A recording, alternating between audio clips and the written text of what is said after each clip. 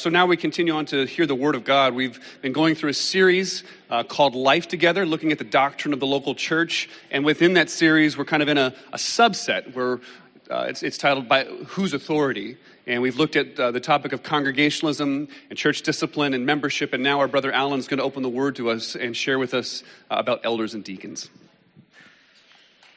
Thank you.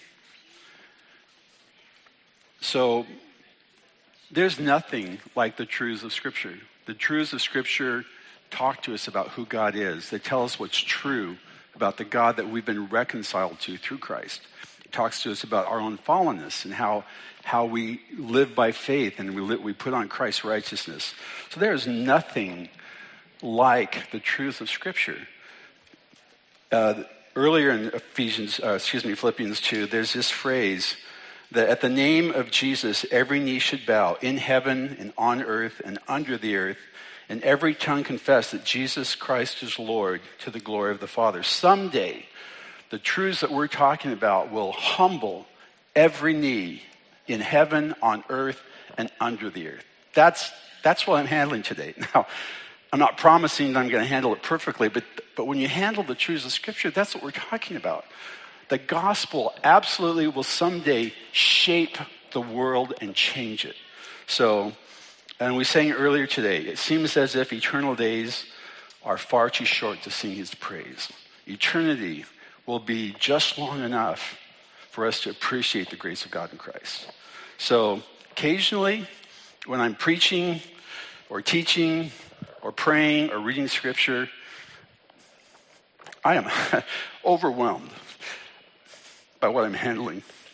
So if that happens, I apologize. It just comes out of the blue sometimes. When I'm reading God's Word by myself and handling Scripture, I can rejoice in that. When I'm doing it publicly, it's like there's this thing of the Holy Spirit that just overwhelms my heart sometimes. So anyway, I'm not saying that will happen, but if it does, it could. So I'll be talking about elders and deacons today, and we'll be looking at 1 Timothy 3, verses 1 through 13, at the qualifications of elders and deacons. And pretty much I'm just going to focus on elders simply because the qualifications are pretty much the same. It's a little more stringent for elders, but pretty much they're the same. So I'll be focusing most of my comments on elders, and a couple of the passages are elder only. So just with that up front, I love you, deacons. It's going to focus on the role of elders more.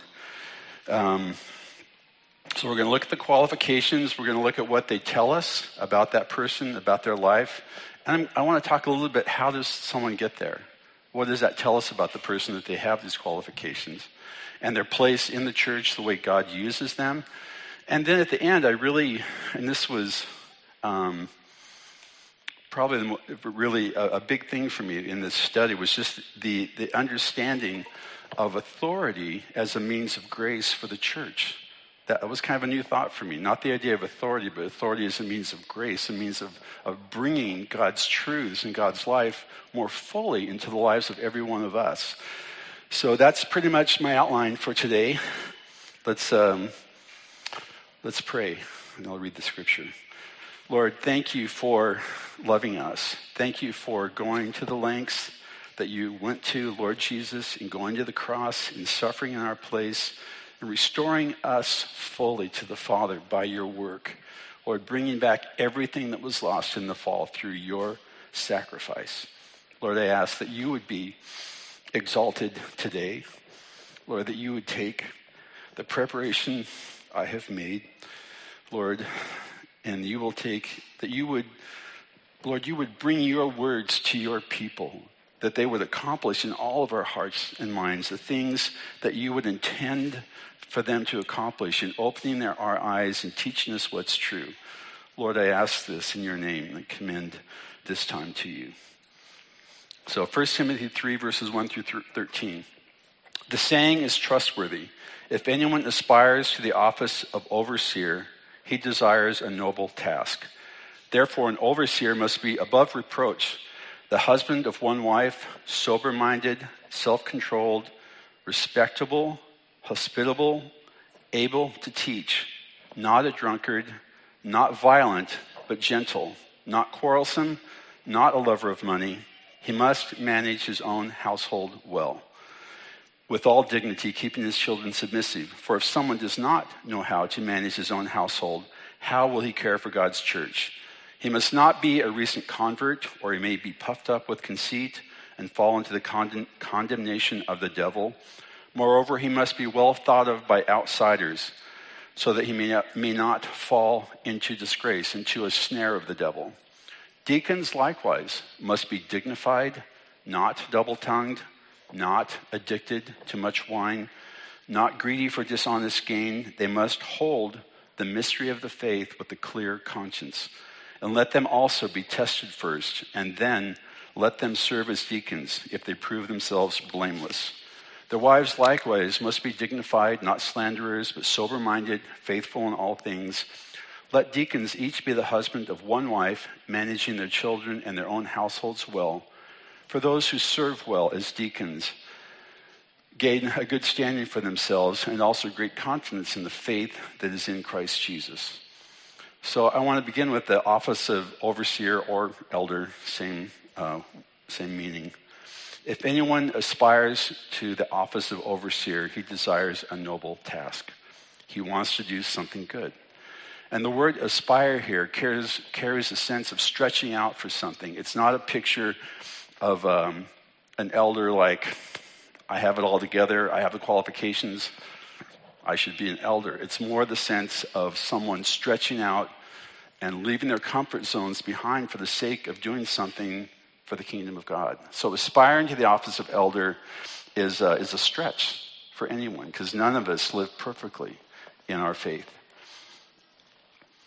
The elder must be above reproach. The sense here is that your life is as good as it looks. There's no false fronts, no hidden life, that nothing that's really going to bring condemnation down on you by what you do. Okay, one wife. This is not only the biblical standard in America, it's also the law. And it's also, in my estimation, foolish if you had more than one wife. Sober-minded. This means clear-headed, not frivolous. Does not mean you don't have any sense of humor. It just, you must be aware, an elder must be aware of the weighty issues of life.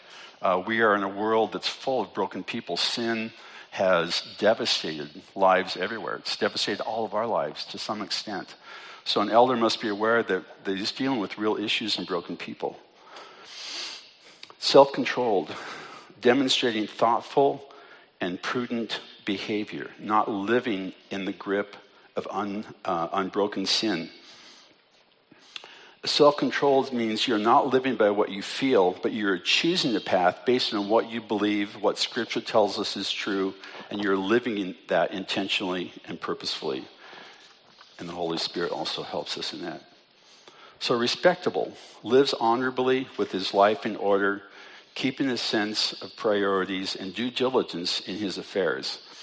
Someone with a gracious sense of perspective, making good choices with how you spend your time and what you do. All this is contained in the idea of respectable, that an orderly, kind of a life where things are fitting.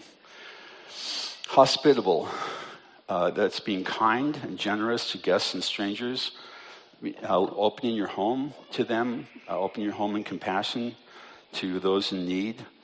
Elders are all about people. Elders must love people, and their homes should reflect that love. Okay, not a drunk. This seems obvious and self-explanatory. Just remember, we're supposed to be self-controlled. Able to teach. So to be able to teach, you have to be a student of Scripture. You have to have a grasp of the gospel. You have to see the centrality of Christ in all of Scripture, because that's what Scripture is about. If you don't grasp that, you're going to have a hard time teaching it well. The Holy Spirit is our indispensable help here. To apply and live in the truths of Scripture is a continual and daily pursuit. In this context, you will be able to teach and encourage others with the truths of God's Word. And you gain skill in teaching simply by talking to others about what you found in God's Word. Things you've understood from Scripture, the things you read from Scripture, their significance in your life, the fruit you've seen. As you talk about your Scripture, you will find at least three things. One, you will build up and encourage the faith of others when you talk about who God is and what he's done for you. You yourself will become more articulate with the truths of the faith as you seek to handle them and express them. And 3, you will see both correction when you're in error and pushback from someone who just sees things differently. Now, we actually need, both those responses are good for us. We need to learn how to receive correction in eternal truth. And we also need how to learn, an elder especially must know how to stand firmly and graciously with clarity in the truths of God's word without, being getting angry or losing his balance. And also, family devotions are a great place to practice teaching. So I think in all of us, in our homes, all you men, I'm encouraging you right now, and not just the elders, that you learn how to teach in your own home, learn how to communicate the truths of our faith to your kids. And devotions are a great way to do that. And so again, the elder must be not violent but gentle. Literally, that's like a physical, not a striker, not a giver of blows. But the book of James makes it clear that we also can hurt people with our tongues. That controlling our tongues is also a part of, can be a sense of violence. Sticks and stones may break our bones, but words can also kill us. So he must be not violent, but gentle, as in forbearing, patient, kind. The kind of person who can overlook an offense and keep their equilibrium when someone ruffled, when they hit some wakes from a passing boat. Not quarrelsome or contentious. This continues the picture of someone who's not easily offended. If you know your own sin and how dependent you are on grace, then it's easier to be patient and encouraging to others. If, on the other hand, you feel like you keep your position of leadership because you're smart and because you're a little bit better and have your ducks in a row, then you will always feel the need, at least you will always be tempted to let others know what they should be doing, why they should be doing it, and you will present your own self as a model. Now, to be sure, elders are supposed to be an example to the church, but one of the things that should be foremost on the list of what elders model is humility. Humility is the foundational character that leads to the other virtues in Christ's likeness. True and gracious humility enables every other characteristic on this list. Humility is really first of elder qualifications. Okay, not a lover of money. Love people, use things. Go ahead and wear out your furniture and your carpets in serving others. The idea here is that you're not a stingy person. Okay, must manage his own household well with all dignity, keeping his children submissive. Initially, this means you're not a screamer or a threatener. Children take a lot of raising, a lot of prayer, a lot of patience. Children will grow you in sanctification and faith. You must truly love your children and seek to lead them to Christ, both in the words you say and the things you do. And I want to give you a quote here. The sense here is of, quote, a man who carries himself with a perfect blend of dignity and courtesy, independence and humility to his fellow man. A home with appropriate respect, but not a stern home, not a hard home. Your home is your first exhibit as a demonstration of your fitness to be an elder. Faithful in little, faithful in much. Not that anything about raising our children in Christ is little.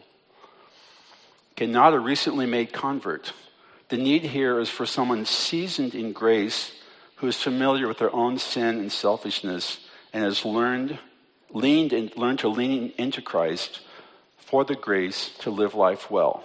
Not someone who thinks they just needed a little help to get started, but can handle it on their own now. Thank you very much.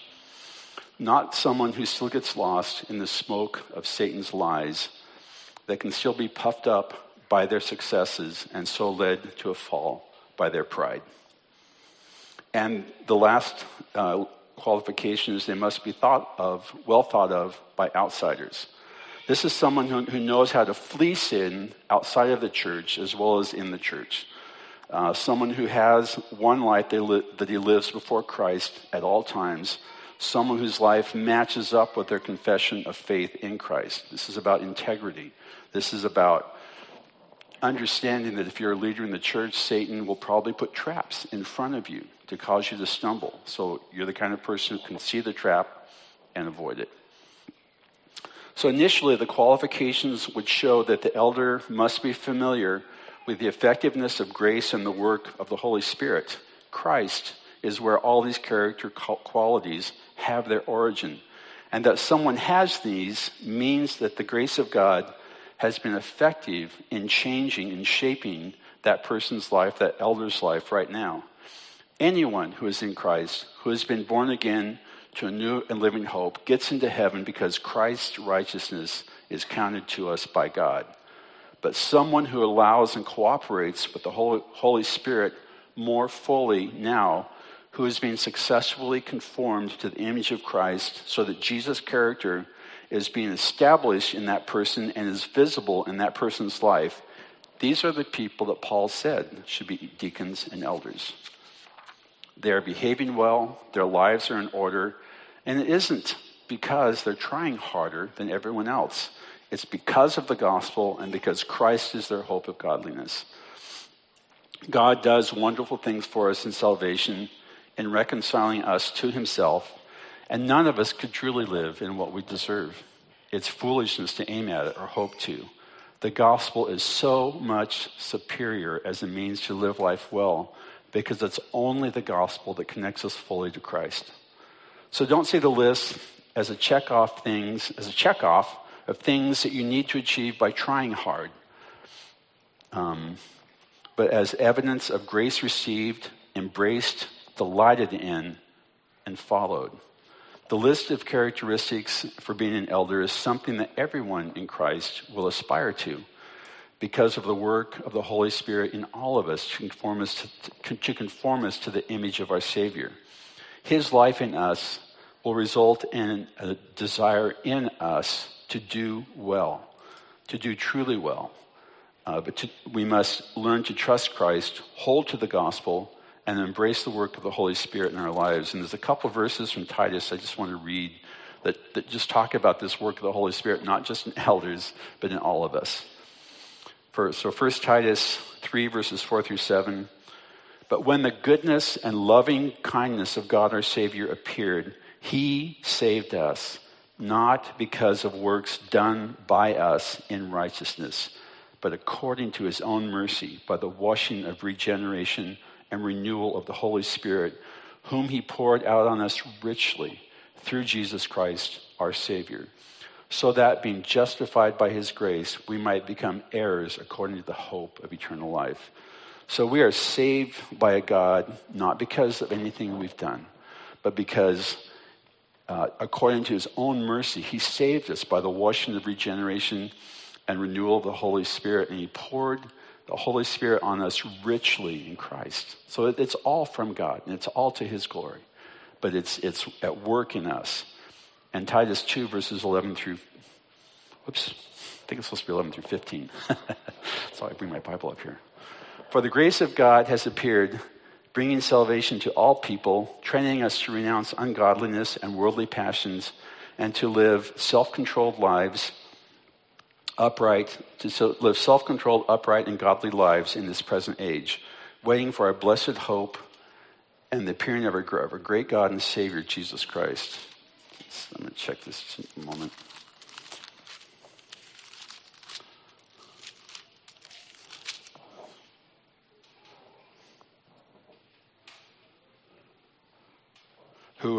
Who gave himself for us to redeem us from all lawlessness and to purify for himself a people for his own possession who are zealous for good works.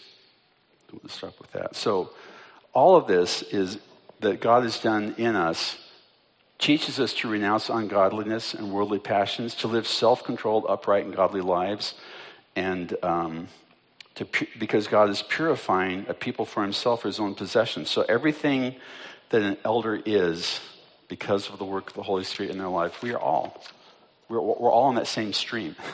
We're all in that. We're brothers and sisters with them.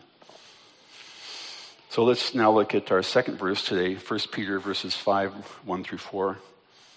So I exhort the elders among you as a fellow elder and witness of the sufferings of Christ, as well as a partaker of the glory that is going to be revealed. Shepherd the flock of God that is among you, exercising oversight, not under compulsion, but willingly as God would have you, not for shameful gain, but eagerly, not domineering over those in your charge, but being examples to the flock. And when the chief shepherd appears, you will receive the unfading crown of glory. So the church is God's treasure, purchased at tremendous cost. God's purposes will be, have been, and are being worked out by his Spirit through his people. God has graciously given to us, his people, to achieve, has given us the gospel.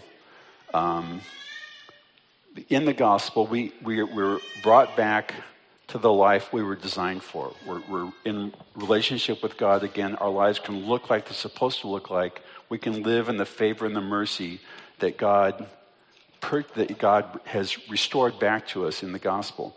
And in the Great Commission, we have a charge, and the authorities, the elders and deacons have authority from God to help us fulfill the charge we have as a church, which is to fulfill the Great Commission.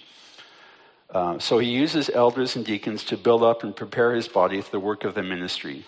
And in at least one sense, the elders and deacons are not the bright lights of God's glory. You are.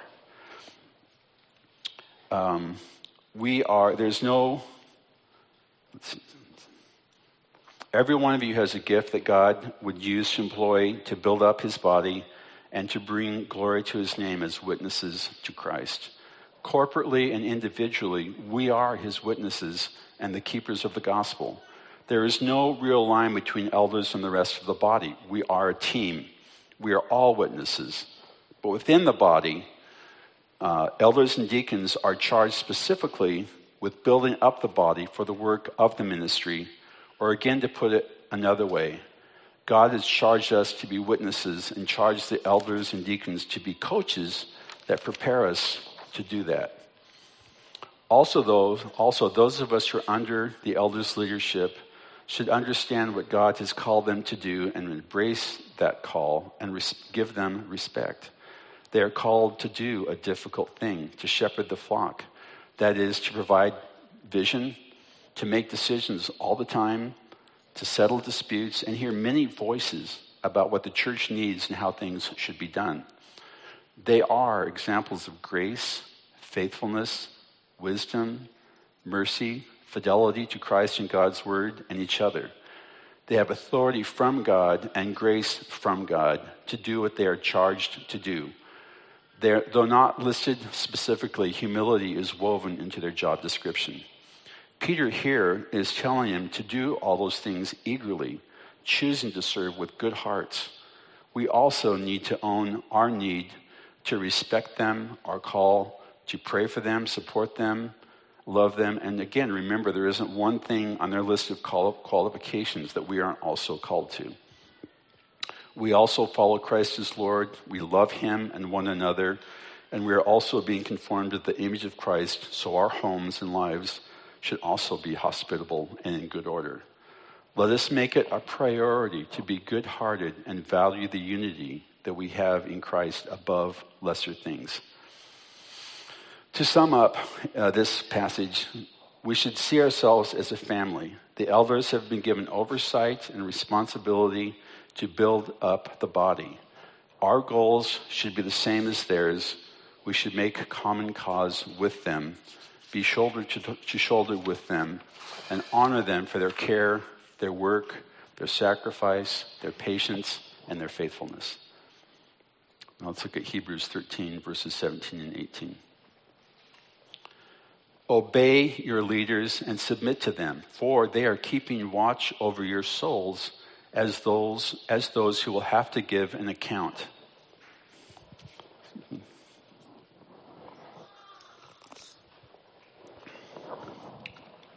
Let them do this with joy and not with groaning, for that would be of no advantage to you. Pray for us, for we are sure that we have a clear conscience, desiring to act honorably in all things. We need to honor our elders and our deacons for the weight they carry for us, true weight that they will someday answer to God for. This underlines our need to see the big picture of God's glory. We are to achieve this together by the gracious work of the Holy Spirit in us in every way and at all times, by immersing all of us, by immersing ourselves in God's Word, reading, studying, memorizing, storying. We meet God in the pages of His Word through the agency of the Holy Spirit. We should all be doing this, seeking first the kingdom of God and His righteousness, bringing every thought captive to Christ, rejoicing every day that our names are written in the Lamb's book of life, and worshiping the Father in spirit and in truth. God has given us elders and deacons to help us in this pursuit. They are coaches. They are given wisdom for us by a faithful God who appoints them and loves us. They are gifts to us from God, and we should gratefully embrace and rejoice in the wisdom of God that comes to us through our elders. They have embraced the call and stepped willingly into the role that God has given them. Now, I know our elders and deacons, and they are approachable and willing to listen to feedback from us. So they're accessible. They want to hear what you think, and we just need to recognize God's purpose and plan and walk together as one people. The main point here is we can trust we can trust a sovereign God to meet us graciously through our elders, and though the list of qualifications is rigorous and comprehensive, above and beyond that list is the unerring faithfulness of a God who is both sovereign and gracious. The list of qualifications is critical for their becoming an elder, but once they are an elder, my confidence in them has its main support in the God who meets us through them. Elders and deacons are gifts to the church, both to all of us corporately and individually. The authority and role that God gives elders and deacons comes from Him. Anyone who's sent, if you send someone, they come with your power, with your authority as your representative.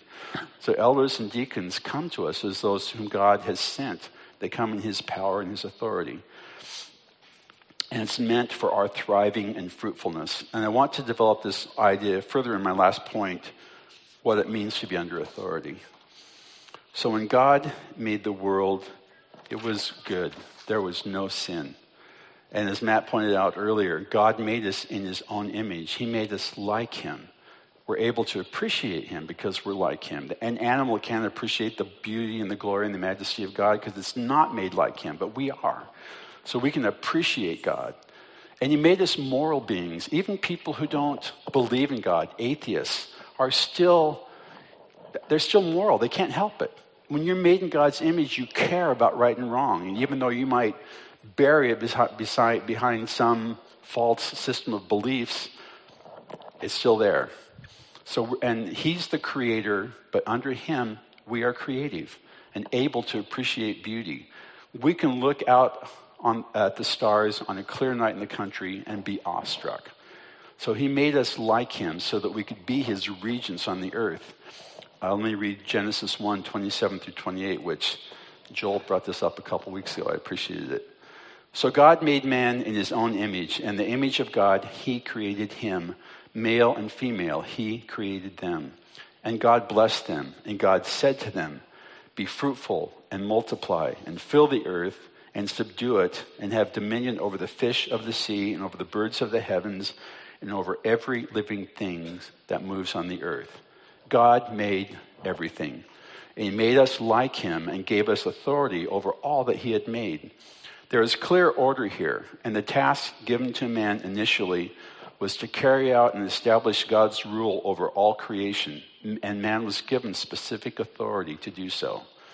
Now, in the fall of Adam and Eve, it was a true rebellion against all of that. They chose to follow Satan's counsel rather than God's. The story of the world then became one of anarchy and disorder and sin so thorough, so complete, so pervasive that God brought a flood to destroy a world that had gone completely wild and willful. And in the book of Judges, we have story after story of Israel turning away from the Lord, following after other gods, then suffering defeat and oppression at the hand of their enemies because God has turned away from them. Then they remember who they are, who the true God is, and they repent and cry out to God, and God always sends them someone to redeem them. And as long as that judge is alive, the people follow. But as soon as he dies, faithfulness dies with him. And they begin another cycle of idolatry, oppression, repentance, and crying out to the Lord. And the book of Judges ends with this very significant phrase. In those days, there was no king in Israel. Everyone did what was right in his own eyes. Now, when there was a clear, physically present earthly authority, a judge over them, then they followed God. They did better. And I think that's significant for us. We have God who we know is absolute king, and there's no way in which I'm saying elders or deacons stand between you and God. We all have a direct relationship with God through Christ. But they still serve a place in his body and his purposes. I want us to see in these stories from the book of Judges something that we already know. That when we turn away from God and his ways, the fruit we get is always and inevitably bad. And I'm really talking about heart issues here. Where is our hope? What are we trusting in or turning to? What are we trusting in or where are we turning to for help? Specifically, do we have enough faith to live under God's words? Or to put it yet another way, are we embracing the grace of living under his authority? In the gospel, we are restored back to the relationship that we lost in the fall. Our hearts can once more care for and rejoice in the glory of God. Even better, our standing with God is no longer based on our righteousness, but on Christ's. Our lives in God are built on the rock of Christ. So one of the graces that comes back to us once more is living in the stream of authority that begins with the Father and comes to us in Christ and his Spirit. We need to see here that authority has everything to do with relationship, with harmonious and effective relationships that achieve the ends that they're instituted for. I'm talking a lot about authority today in our lives as believers because I want us to more fully appreciate the significance of and the role of elders and deacons in our lives. And I just want you to know it's a pretty narrow track. The Bible has a lot to say about authority. A lot of it I'm not touching, but I do want to make some points. So I want to make a contrast between Jesus and Adam. Adam chose the course of going his own way apart from God, and all of the sin and suffering in the world that have ever been since the dawn of time come from the choice that Adam made.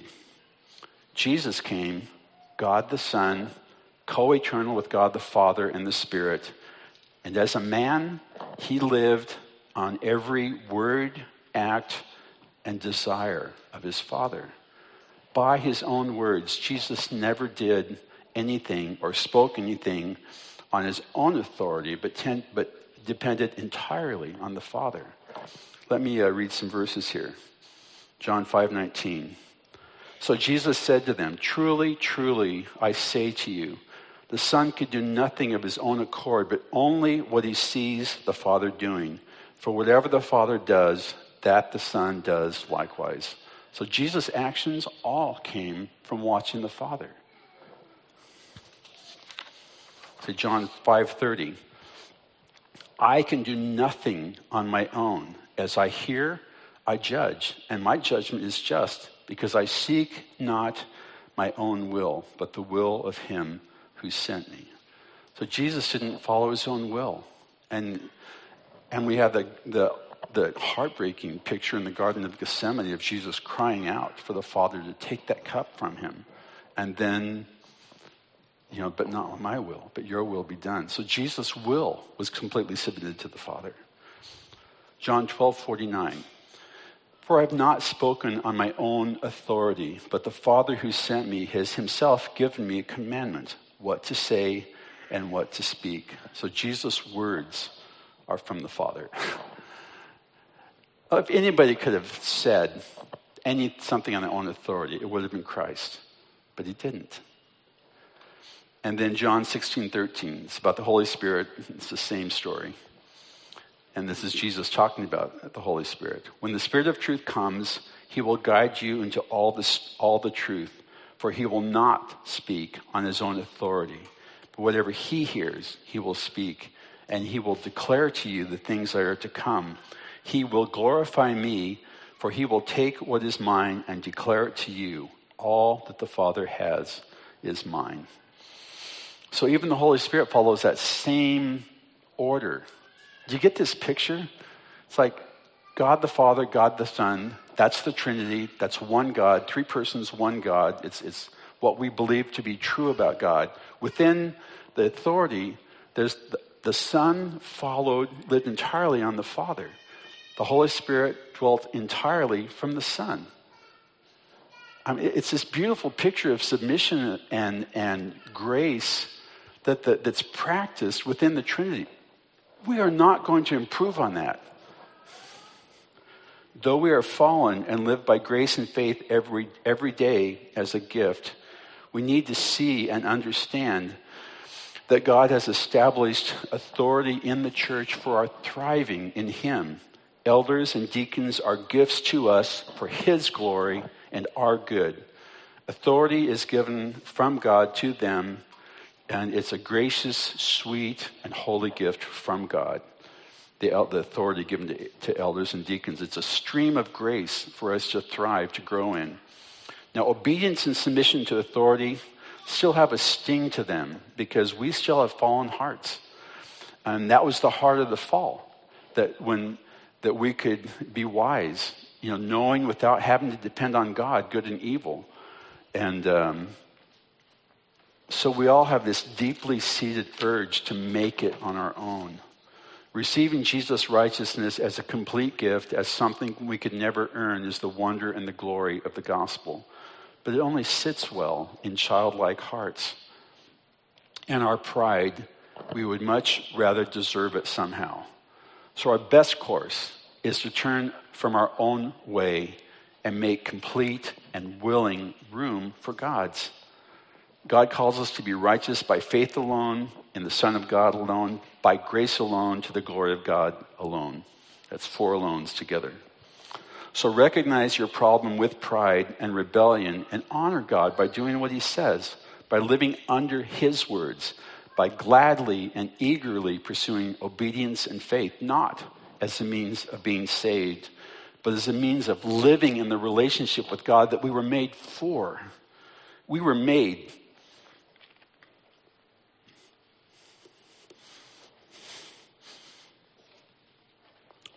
We are designed to live in God's love and favor. We weren't made to live sinful, fallen lives that are ripped apart by our pride and by the enemy. We were made to live in relationship with God. And we need to rejoice in submitting to him and living in his words. So understand that being reconciled to the Father by the Son's substitutionary atoning death in our place, that living in him, that is a restored grace that comes back to us in Christ and his gospel. The main point to understand about authority is that it's relational, gracious, and it's built on trust in God first, but also in men. We already know from 1 John that if we don't love people whom we can see, then we don't really love God whom we can't. And so conversely, I think it's fair to say that if we don't trust those whom God has appointed over us, then we don't really trust the God who appointed them. And I'm not trying to make anybody feel bad or guilty. I only want to emphasize the elements of trust and faith that make our lives effective and fruitful. That's really the whole point here. The stream of authority and grace that begins in God and comes through the Son and the Holy Spirit, that comes to us directly, but also through the elders as a means of grace, is meant for our thriving, It's meant for our churches to actually be successful in the thing that God has charged them to do, that we truly live in the gospel, that we truly fulfill the Great Commission. All this comes because of who God is and because of what he's done. And my point this morning is we begin to recognize that more fully. I want to talk about one of my favorite stories in all of Scripture, the centurion with faith. Matthew 8, verses 5 through 10. When he had entered Capernaum, a centurion came forward to him, appealing to him, "Lord, my servant is lying paralyzed at home, suffering terribly." And he said to him, "I will come and heal him." But the centurion replied, "Lord, I am not worthy to have you come under my roof, but only say the word, and my servant will be healed. For I too am a man under authority, with soldiers under me. And I say to one, 'Go,' and he goes, and another, 'Come,' and he comes. And to my servant, 'Do this,' and he does it." When Jesus heard this, he marveled at and said to those who followed him, "Truly I tell you, with no one in Israel have I found such faith." So the centurion understood authority and had so much faith that Jesus marveled at him. How do faith and the understanding that we're all under authority go together? Now, as a Roman centurion, he would have understood how the hierarchy of authority worked in Roman armies. He obeyed those over him and commanded those under him. It was tremendously effective. Rome was the first and most long-lasting superpower because her armies were the best on earth. There is a story that might just be a story about Julius Caesar. Before opening a battle with the Gauls in what is now France, he had their commander over to try to negotiate surrender without the battle. And he had this commander, he had his army assembled, and he had the commander pick any two soldiers he wanted. And Caesar had them walk to the edge of the cliff, told them to jump off, and they did. And it worked. The Gauls, the other army surrendered without a fight, because that kind of discipline and authority is pretty, like you don't want to mess with that. So the centurion lived in a world with clear order and authority. And recognizing Jesus as one with great authority in matters of healing and spiritual things, he knew Jesus didn't have to come in person. He just had to give the command and it would be carried out. We need to see today that God's grace flows to us similarly through the gift of elders and deacons, not in a strict military sense or using a military model, but understanding that God gives us much through them. Elders and deacons stand in the stream of authority that begins with God and comes to us with mercy and grace to build our lives so that they are effective in fulfilling his plans and purposes on the earth. Authority is relational, and we all thrive in God's plans, and God's plans are most effectively accomplished when we embrace his authority in our lives and we welcome it. And elders and deacons are instruments in God's hands to bring about the fruitfulness that he desires, that he has in mind for his people. God's gracious authority and rule comes to us when we willingly embrace those he has placed in authority in the church. We are effectively placing ourselves under that same gracious stream of mercy and favor and love that will guarantee eternal fruit in God's purposes being established when we honor our elders and deacons as those instituted by God for that purpose. And I would like to end today with just a time of prayer. So I'm asking every elder and deacon to stand up. I don't really have authority, but I'm asking it. And let's pray for them. I will lead in prayer, but all of us, let's just join in prayer and be thankful. Give thanks to God. Return thanks to God for his mercy to us. Lord, I pray that you would be exalted in our lives as individuals and corporately as a church. Lord, and I recognize that the elders and deacons, it's not about their personalities, it's not about ultimately it's not about their gifts and traits, though those are important and critical. Lord, it's about your meeting your people through them. Lord, this order that you have established is a means of grace to build up your body, Lord, that we would be that we would be a true reflection of who you are, that your purposes, Lord, would be established in our lives, and that we could go out and we could be the witnesses that can really bring glory to your name, Lord, that can be a true city set on a hill, or a light that's set on a table. Lord, and I just pray for every elder and deacon here. Lord, I thank you for their service. I thank you for their care. I thank you that you've appointed them, Lord, and that you use them, Lord. And I just ask that you would continue, Lord, to work with them, to give them a sense, Lord, of just who you are and the place they carry in the body, that they would fully step into that, and that we would make one common cause with them and not see them, Lord, as separate, but that they are here, Lord, to build us up, that we might walk in the fruitfulness that you call all of us to. Lord, I ask these things in your name. And Lord, I thank you for your faithfulness and for your mercy. Amen.